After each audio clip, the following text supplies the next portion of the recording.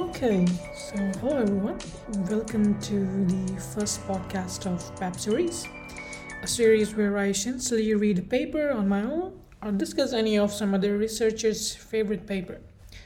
I find it really interesting because it helps me to expand my knowledge in other areas as well by discussing to other people on what they are actually working on currently. In today's PAP, I talked to Seamus Ryan from Trinity about fairness in machine learning and their potential problems with current models.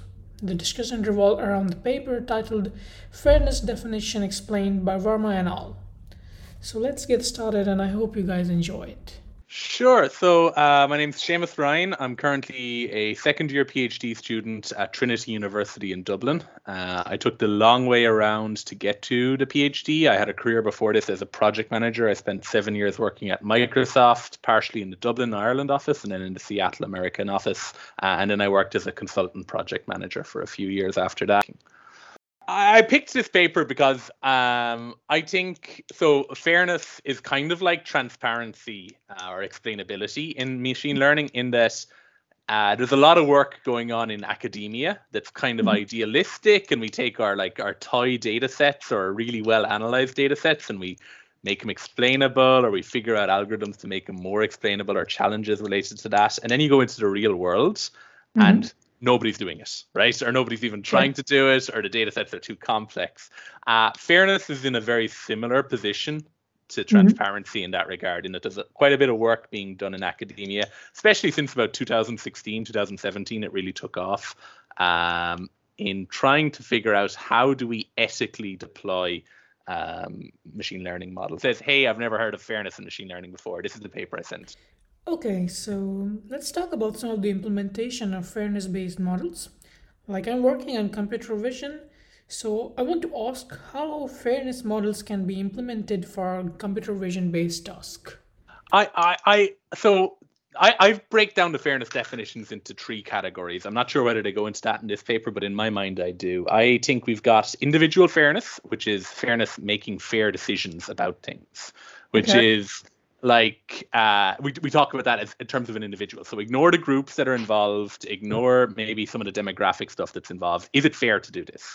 And in the computer vision phase, we might talk about, is it fair to somebody that we are assessing their mood via a video imaging technique, right? Okay. And like we're ignoring the issues or error rates and demographic. Just, is that action fair? And that's some of the individual definitions of fairness, and then whether we get that right or wrong. Then we've got our group definitions of fairness, and this is probably less applicable in computer vision because we're thinking about, does the population represent appropriately in the sample? So if we're creating, let's say we've got a machine learning model that assigns a medical treatment, and I'm using that example because I'm from a medical background, right? We might say, okay, 51% of our population is female. There is absolutely no reason why the cohorts that we created shouldn't also be 51% female. Now, there might be very good reasons why they're not. There might be sociological or medical reasons why they're not. But if they aren't, we need to know why that's happening towards it. I know a little bit about explainable AI on a brief level basis, but fairness is like, okay, I heard it from you, and then, okay, I suppose this is a different sector in machine learning and stuff. So I didn't really know much about this. So maybe you can explain me on that. Sure. So the simple answer is we can have fair models that we can't explain, right? We can have where we just look at the output and we say, hey, this machine learning model that recommends healthcare treatment works for everybody, right? There's no group that this doesn't work for. There's no group that receives worse outcomes than any other group. And maybe it's SVM or some deeply technical model that we can't quite identify the parameters that are causing these decisions to be made. So we can't explain it, but we can mathematically say healthcare outcomes are better for everybody. Now, there's two conversations there, right? There's we can algorithmically show it's fair. And then the other conversation is people perceive it as being fair. Right? That's a separate conversation. And I think that if it's not explainable, you as an engineer, me as an engineer, is going to have a hard time Yeah. making people think it's fair or perceive Sure. it as being fair. So Sure. they're hand in hand, right? I think the field of transparency is going to move forward at the same rate the field of fairness moves forward, and they're definitely going to be there's already a lot of cross citation between the works being done. But it's not necessarily the same field. There is some definitions of fair that are in that paper that use causal graphs, right? Okay. That say, hey, we need to be able to create a causal graph, and we need to say what nodes are being used here. And we might say, hey, we're making a hiring decision. Our machine learning model is used in a hiring decision. We never want to use gender as a decision metric. As a decision metric, right? Okay. So we might say, don't use this node. Don't use this node. Now, there's two things happening there, right? First of all, we need to have enough explainability to be able to create the causal graph, which might not be there yet. And then we also need to be able to recreate the model, removing that node or making sure that node is not being involved, or at least the edge of that node is not connecting to anything important, right? And those are two steps. And I maybe for some models it's there yet, not for all models. I think explainable AI is going to go a long way towards convincing somebody like that there's value in this machine learning model. I'm a little bit cynical myself of sometimes I see machine learning being implemented. I'm like, yeah, machine learning is good, but also if you just hired an intern, they'd be able to do the exact same thing for you, right? Okay. And I guess that's not the point, right? That's not the point here. When you bring in machine learning, you're automating the process. You're making it hopefully more reliable, more consistent. But yeah, I do think well-documented transparency in machine learning, and also because I'm from a human-computer interaction research group, we talk about co-design and designing involved. If those group of researchers were sitting down with a machine learning engineer, with a human-computer interaction specialist, and said, "Hey, we're going to work with you to build the model, and you get to decide what sort of safeguards, what are the evaluation metrics that we use in terms of model success," that'll probably go a long way to it. But yeah, I definitely think transparency is going to be critical, and very, very public and obvious fairness definitions are going to be critical too. Okay. Let's talk about some of the applications about this fairness model. Like, at which area do you think this kind of fairness models can be implemented, or like you look forward to it?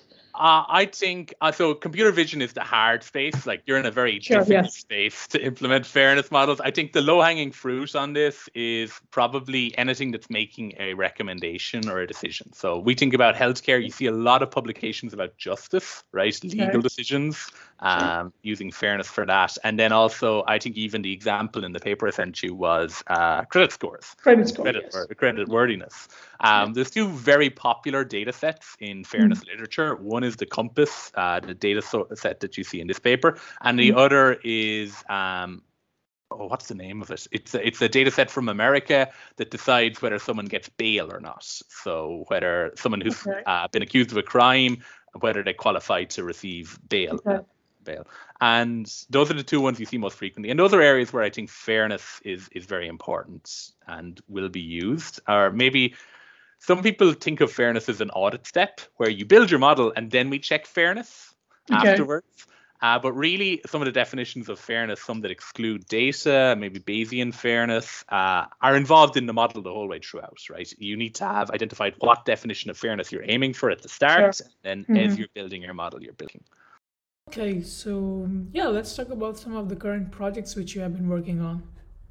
Yeah. So my current work is trying to design fairness into systems. So if we you know the way you wireframe your user interface, you're developing an application, whatever it might be. How can we do that for machine learning, right? How can we design and plan our machine learning model in such a way that we include the requirements from the users?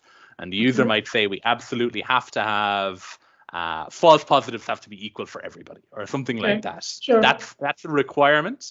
And what usually happens now in machine learning is we just kind of throw data at the problem, and then we see what's our region under the curve, or whatever evaluation metric we're using at a given point. And that kind of is what it is. So my work is really, how can we get designers in the room with machine learning specialists and say, okay, this is what our users expect. These are what the legal requirements are, maybe. And incorporate that into the whole process of machine learning development.